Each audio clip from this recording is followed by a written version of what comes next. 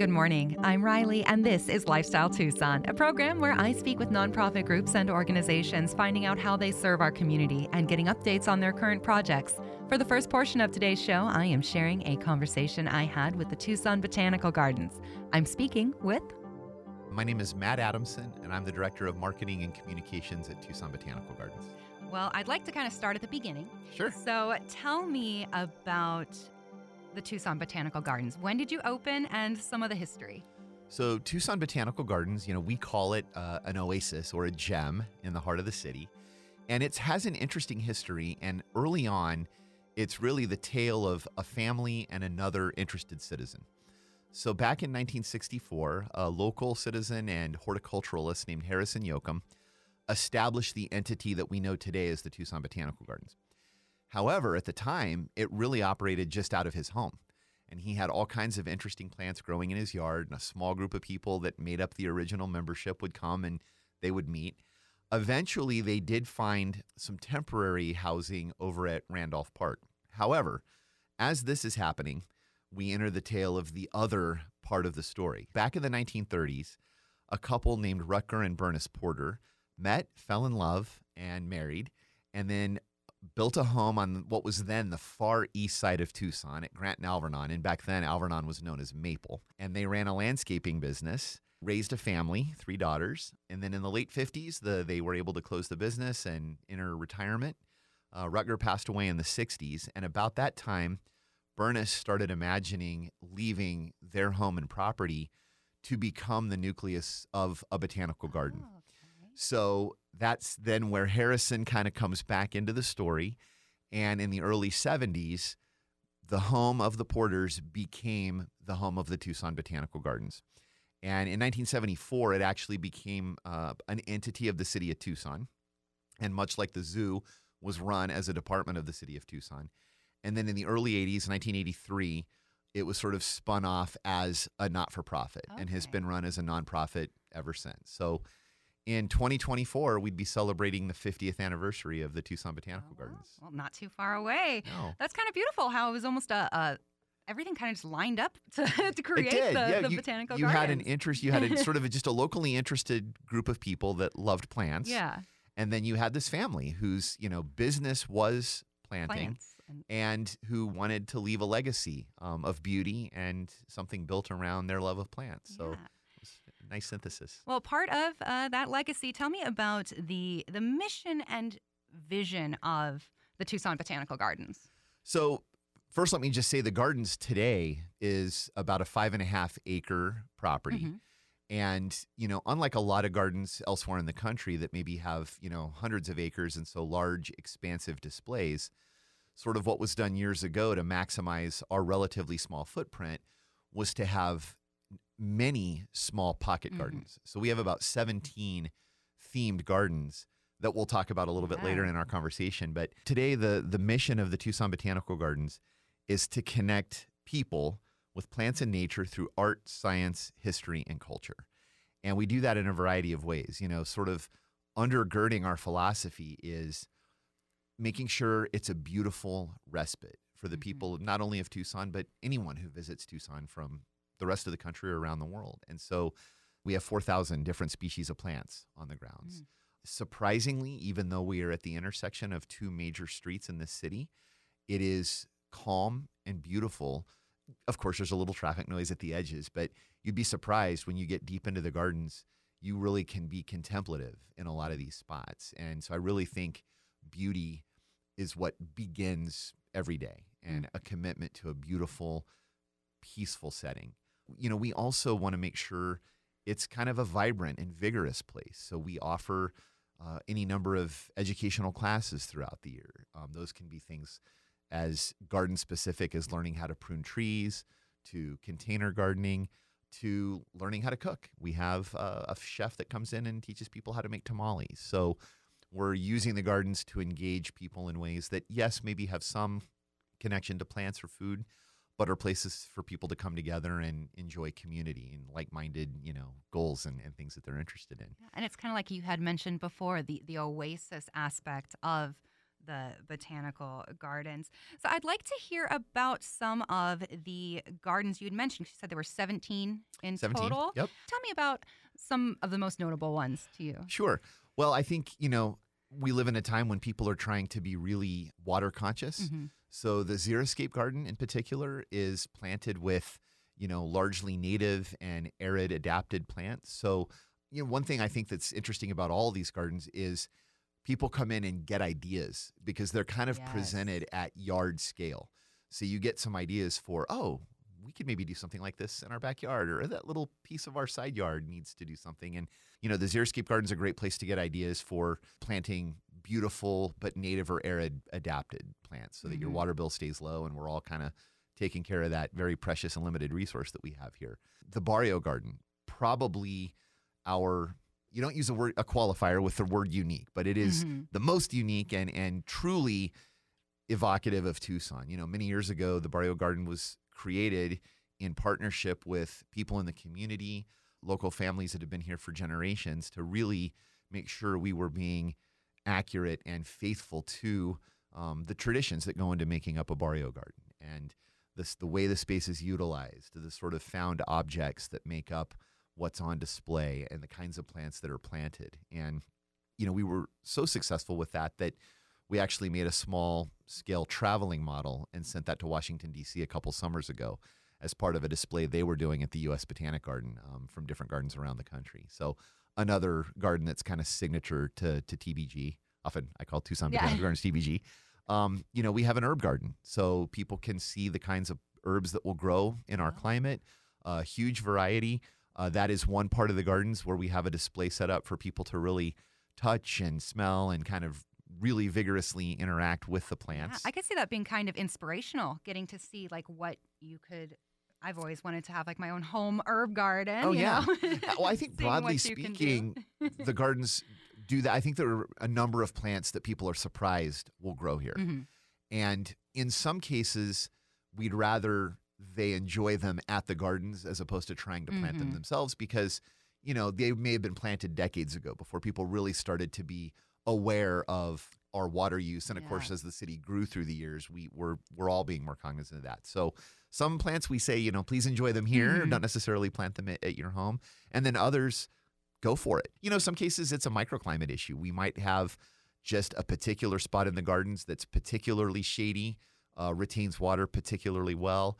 And so something will grow there, and it might not in a much more, say, sun-exposed, yard somebody might have. Of course, we also have a children's discovery garden. So there's a place for families, especially with young kids, to find a place for them to play with some water. And there's a get some of that energy out while definitely they're exploring. lots of fun things to play with. There's ability to make music in there, and so a nice place for kids to enjoy the garden in a way that's appropriate for kids. Mhm. A little fun for the whole family. For sure. So tell me about some of what's kind of currently happening at the Tucson Botanical Gardens. I had seen you have some active exhibits right now. One I noticed was Seeing the Invisible. Will you tell me a bit more about that one? I will, for sure. And, the gardens, we have a number of gallery spaces. Mhm. So in addition to our beautiful plant collection, there are always a number of different kinds of exhibits on display. So you're referencing Seeing the Invisible is this really fascinating augmented reality fine arts exhibit that we have on display.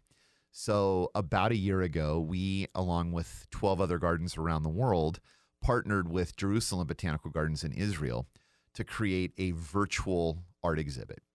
What was done is 13 different artists were contacted, and these are world famous artists in a different variety of media, who all either created a work in a digital space or a pre-existing real world work was digitized. These were all then embedded in an app, and then the pieces were all geolocated or locked in place using GPS coordinates at all of these participating gardens. So if you come and see Seeing the Invisible at Tucson Botanical Gardens, you'll use your phone or a tablet or something that you can download the app on.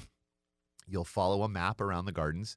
You'll get sort of alerted when you're near a piece. You sort of move your device around so that it can help establish where the piece is, and then it will appear on the screen of your device. You can walk through it. You can look up and around it. Wow. All but one of them have a soundtrack associated with them. So they're really immersive and engaging as many of your senses as you can using, technology. And what was neat about this, these are pieces that we likely wouldn't have been able to afford to show if they were real world pieces or to make sure they were secure or things like that. So this is a way to bring some very, high level fine art to the community. For some, they're trying to get away from technology when they come to the gardens, and that's fine. And then for others, it's just something else that enhances their visit. And then we have several sort of static art displays on display right now. We have a watercolor exhibit in an outdoor gallery. We have a botanical illustration exhibit in our Friends House gallery.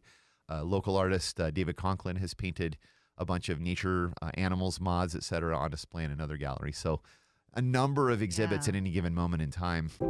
You're listening to Lifestyle Tucson. I'm Riley, and I'm speaking with Matt Adamson, the Director of Marketing and Communications with the Tucson Botanical Gardens.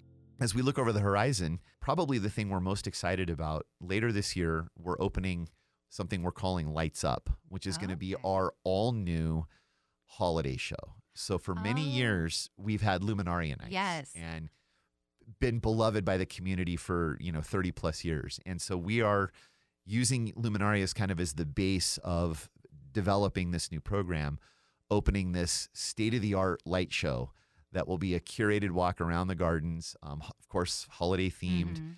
And probably, a lot of it is still, we'll wait for the big reveal later in the year, but just to kind of get people thinking about it. Right now, the beautiful walk that we have at the holiday season probably has about 100,000 lights associated with it.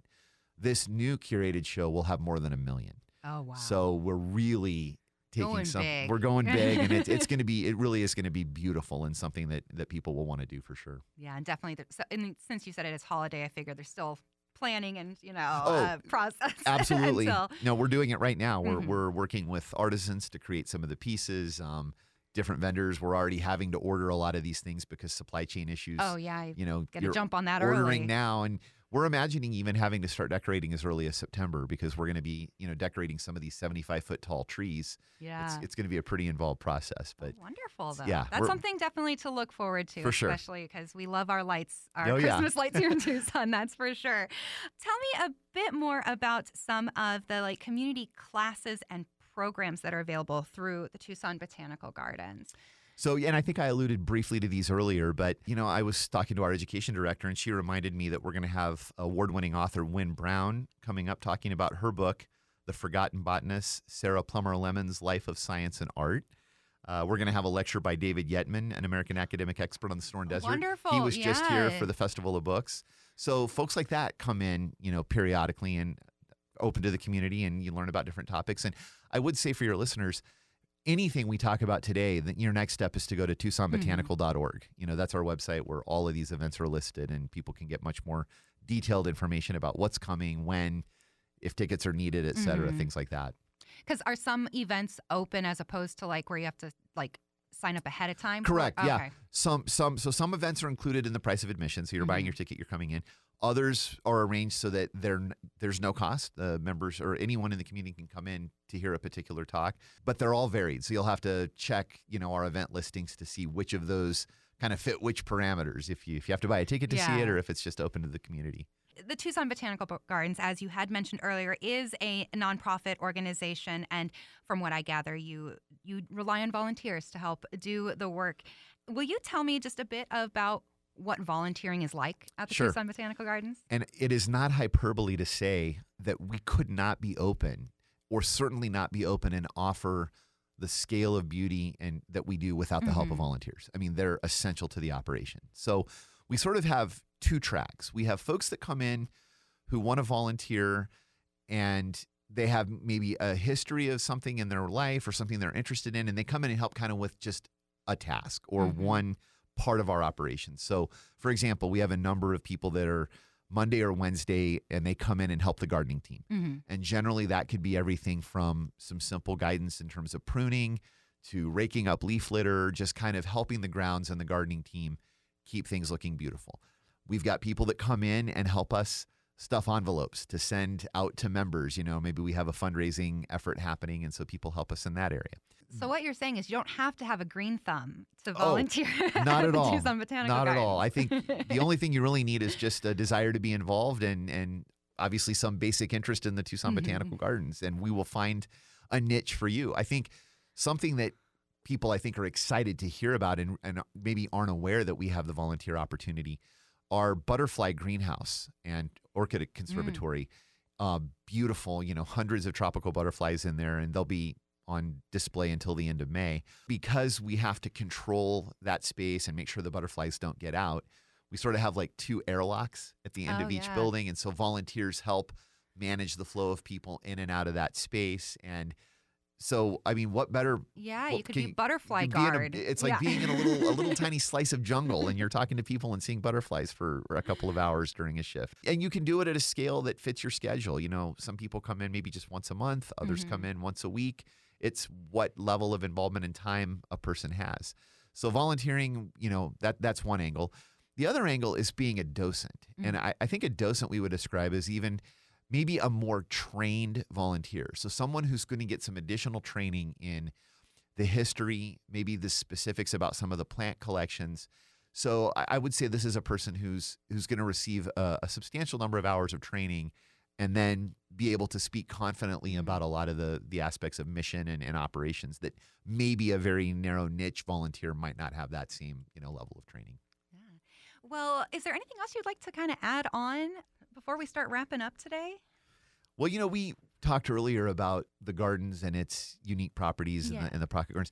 Right now it's beautiful. I mean, we're in spring, everything is blooming, and the way the gardeners plant the space, we had blooms beginning as early as mid-February, and we'll have stuff blooming into early May. So we kind of extend our spring with the kinds of things that we plant. But as we look over the horizon to the summer, the gardens is a great place to visit then because about 80% of our property is covered with shade. Oh. So we're 5 to 7 degrees cooler than most of the rest of Tucson. And then we also have dogs allowed in the summertime. So we call it Dog Days, and it runs from June 1st to September 30th. And folks are allowed to come in with their dogs, and it's a great place to safely walk your dog. And the cafe offers little dog treats. They have a little dog menu. So that might be something that appeals to people when they're thinking of things to do in the summertime. Definitely. That's good to know because when you are in those dog days, the hot days of summer, last thing usually to cross your mind is like, I guess I'm going to go outside for a while. Yeah, no, for sure. And we open early, too, in the summertime definitely. So people can get there at the crack of dawn before it's too hot and walk around and then go back home and turn the AC on before 10 a.m. Right.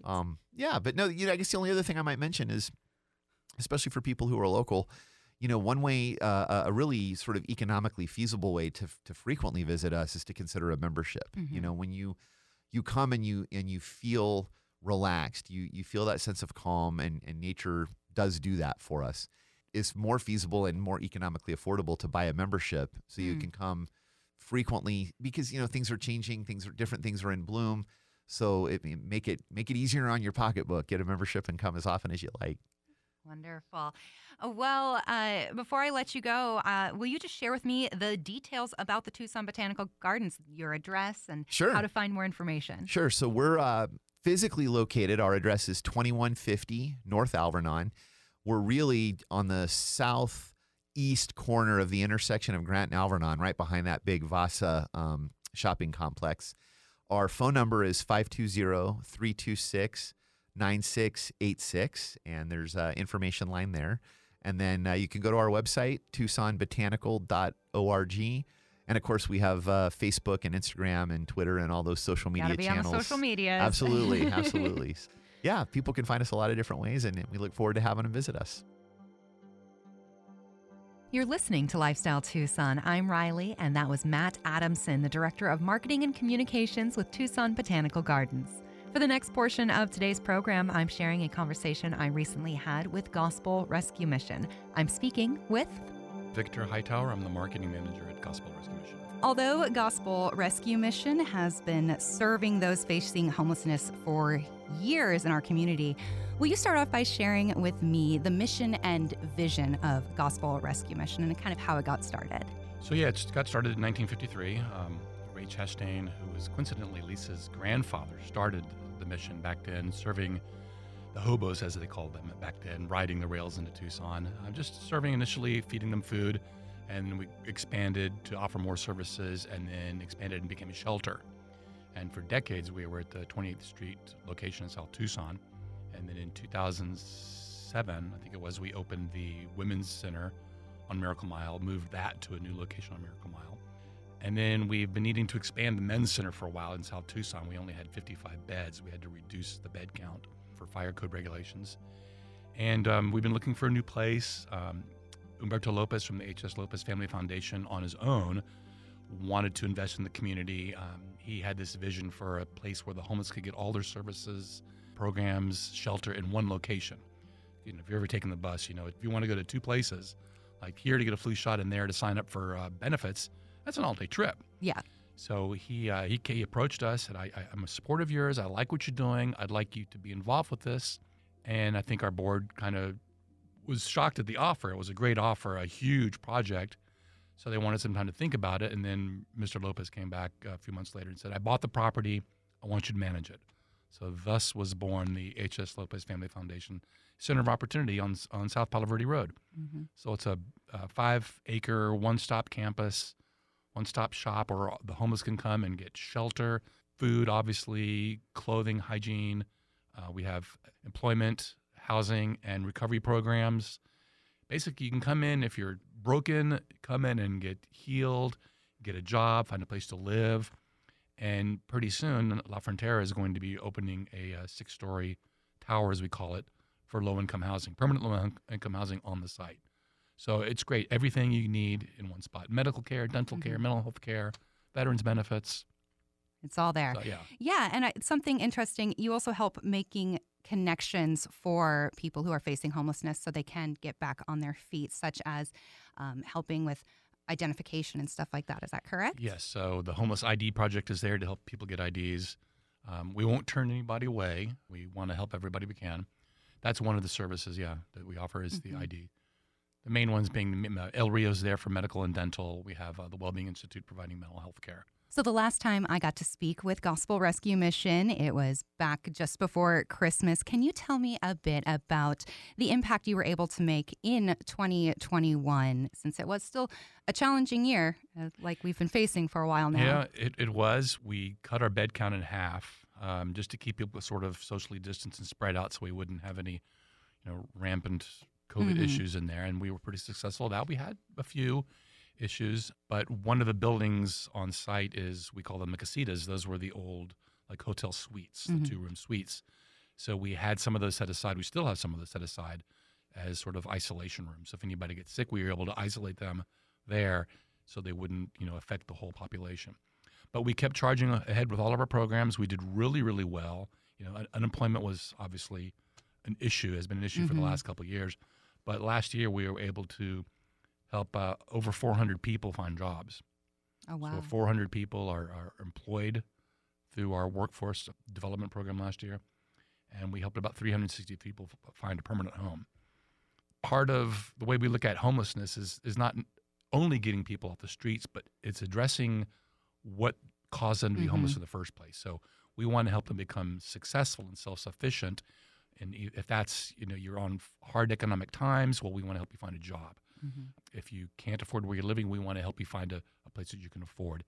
If you want to learn new job training or new job skills, that's another service we're going to offer soon, is not only helping people find jobs, but offering marketable skills on site. So like construction skills, culinary skills, learning how to get a CDL, a commercial driving license, maybe drive a forklift, learn some IT skills to make you more marketable. Yeah, it's more than just getting someone out of homelessness. They need to be able to thrive after they have. To help them transform, find what made them homeless in the first place and address that, not just get them off the street. So it's a permanent, life-changing, new beginning, transformation program. We are in that time of year, tax season. Yay. So I know. I made my appointment. And from what I understand, Gospel Rescue Mission is able to provide many of their services because of these tax credit donations. Can you help explain to me the significance of using these donations and some of how they are used? Sure. So first of all, we don't take government funding. We rely completely on the community support. And Tucson is a wonderful, loving, supportive place for that. The tax benefit is wonderful. You can donate up to $400, and that can come straight out of your taxes. So you get a credit against what you owe in state taxes. And that's if you're filing single. If you're married and filing jointly, that's up to $800. You're listening to Lifestyle Tucson. I'm Riley, and I'm speaking with Victor Hightower, Marketing Manager at Gospel Rescue Mission. So something Gospel Rescue Mission is well known for is your holiday celebrations. Yes. And Easter is coming up. So can you tell me about the plans you have for 2022? Yes, so a lot of people know us for our street banquets, which we'd been doing for about 34 years. At the old location, we'd block the street off and fill it with tables and chairs and have volunteers come out and serve people on the spot. When COVID hit, we did it once. So let me back up. When we moved to the Center of Opportunity, we did the Thanksgiving banquet inside, which was great. And then COVID hit, and how everything changed with COVID. So we came up with the idea of Blessings to Go, which was initially a drive-through where people could drive through the property. We give them food boxes. We got pallets of food from the food bank. We were just loading people's trunks up with food boxes and cases of whatever produce we had. So we shifted the next 2020 Thanksgiving banquet to that mode, where we would have people drive through and they get the meal to go. We still had seats outside for people who don't drive. This year, with the Easter brunch, we're doing it full on, come in and sit down, or drive through. So it's a choice. Okay, almost like a hybrid model. Exactly. Yeah. That's a good way to look at it. In South Tucson, a lot of the people who came to get the meals were right there. But our location now it's off a bus line, so it's not totally remote, but there's not a lot of residential area around there. So we're thinking that we may still have a lot of people who want to drive through and get the meal. And part of what we do, not only do we help the people who come to us for services, but we reach out into the community to people who may be on the brink of homelessness to provide resources to them, like non-perishable food, hygiene products, furniture, household goods. We don't want people to have to decide, well, am I going to pay my electric bill or am I going to go buy food? So we want to help them. So part of the reason we're keeping that hybrid mode, as you call it, is to reach those people who might want to drive through and get a meal. But we still know that there are a lot of people in Tucson who live on the street. So we want to be able to serve them too. So you can walk up and come up and sit down and be served a hot meal, or you can drive through and get a hot meal. What is the date of this year's Easter Blessings? So that's on Good Friday, April 15th, from 11 to 2. And who's it all open for?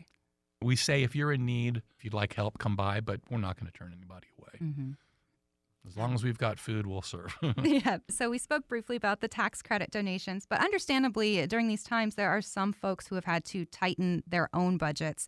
And what are some other ways that people can show support without necessarily financial support? Well, prayer is always good. We do have a big volunteer program. That's a good way to support us. You can sign up online and come in and take a tour of the location, tour the Center of Opportunity and our Women's Recovery Center, which used to be our Women and Children's Center on Miracle Mile. We still have that. Some things that volunteers do, we treat people with dignity and respect. We want people to come in and feel that, they're not in a home, but they're being treated as if they were in a home, so not like an institution. Part of the way we do that is our guests sit down and they're served their meals by volunteers. So you don't shuffle through a line like you're in a cafeteria or some other institution.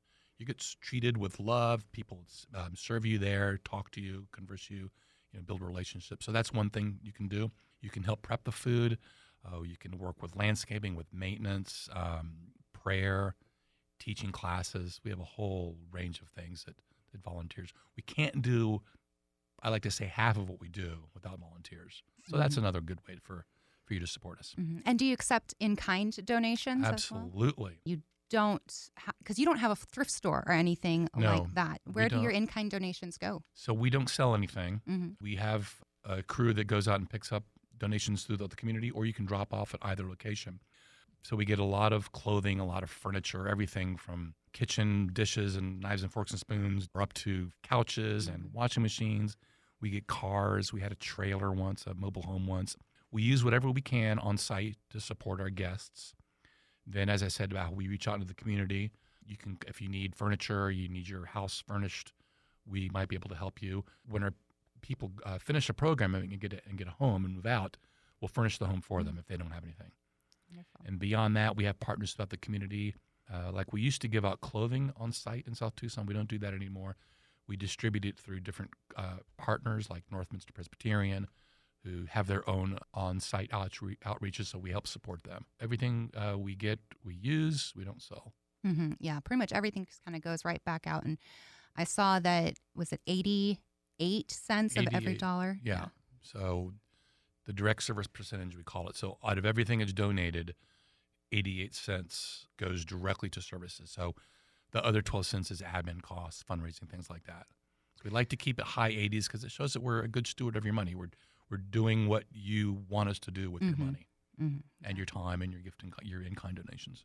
Well, Victor, is there anything else you would like to add on before we kind of wrap things up today? Yeah, the Easter Blessings to Go, again, is Good Friday, April 15th from 11 to 2. You can go to grmtucson.com to donate or to volunteer. If you're hungry and you want a meal, you can drive through or walk up and sit down and be served. And, just thank you to Tucson for the incredible support that you keep providing over these years and helping us serve those in need. Well, Victor, before I let you go, can you just share with me again the best way to get in contact with Gospel Rescue Mission for anyone wanting to learn more, find out about volunteer opportunities, or make a donation? Absolutely. Go to grmtucson.com. You'll see the link to donate, the link to volunteer, or if there's a programs page if you're looking for help that describes what we offer. Well, thank you so much for giving us Pleasure. this update and letting us know about the plans for Easter Blessings to Go. Thanks for your support and for having me here today. That was Victor Hightower, Marketing Manager for Gospel Rescue Mission. You've been listening to Lifestyle Tucson. I'm Riley, and if you're part of a nonprofit group or organization that would like to be featured in an upcoming episode of the program, you can reach out to me by email, publicaffairs@azlotus.com. That is public affairs, all one word, @azlotus.com. For more information about the program or to listen back to something you missed, go to the Sunday mornings page at mixfm.com, kfma.com, klpx.com, or espntucson.com.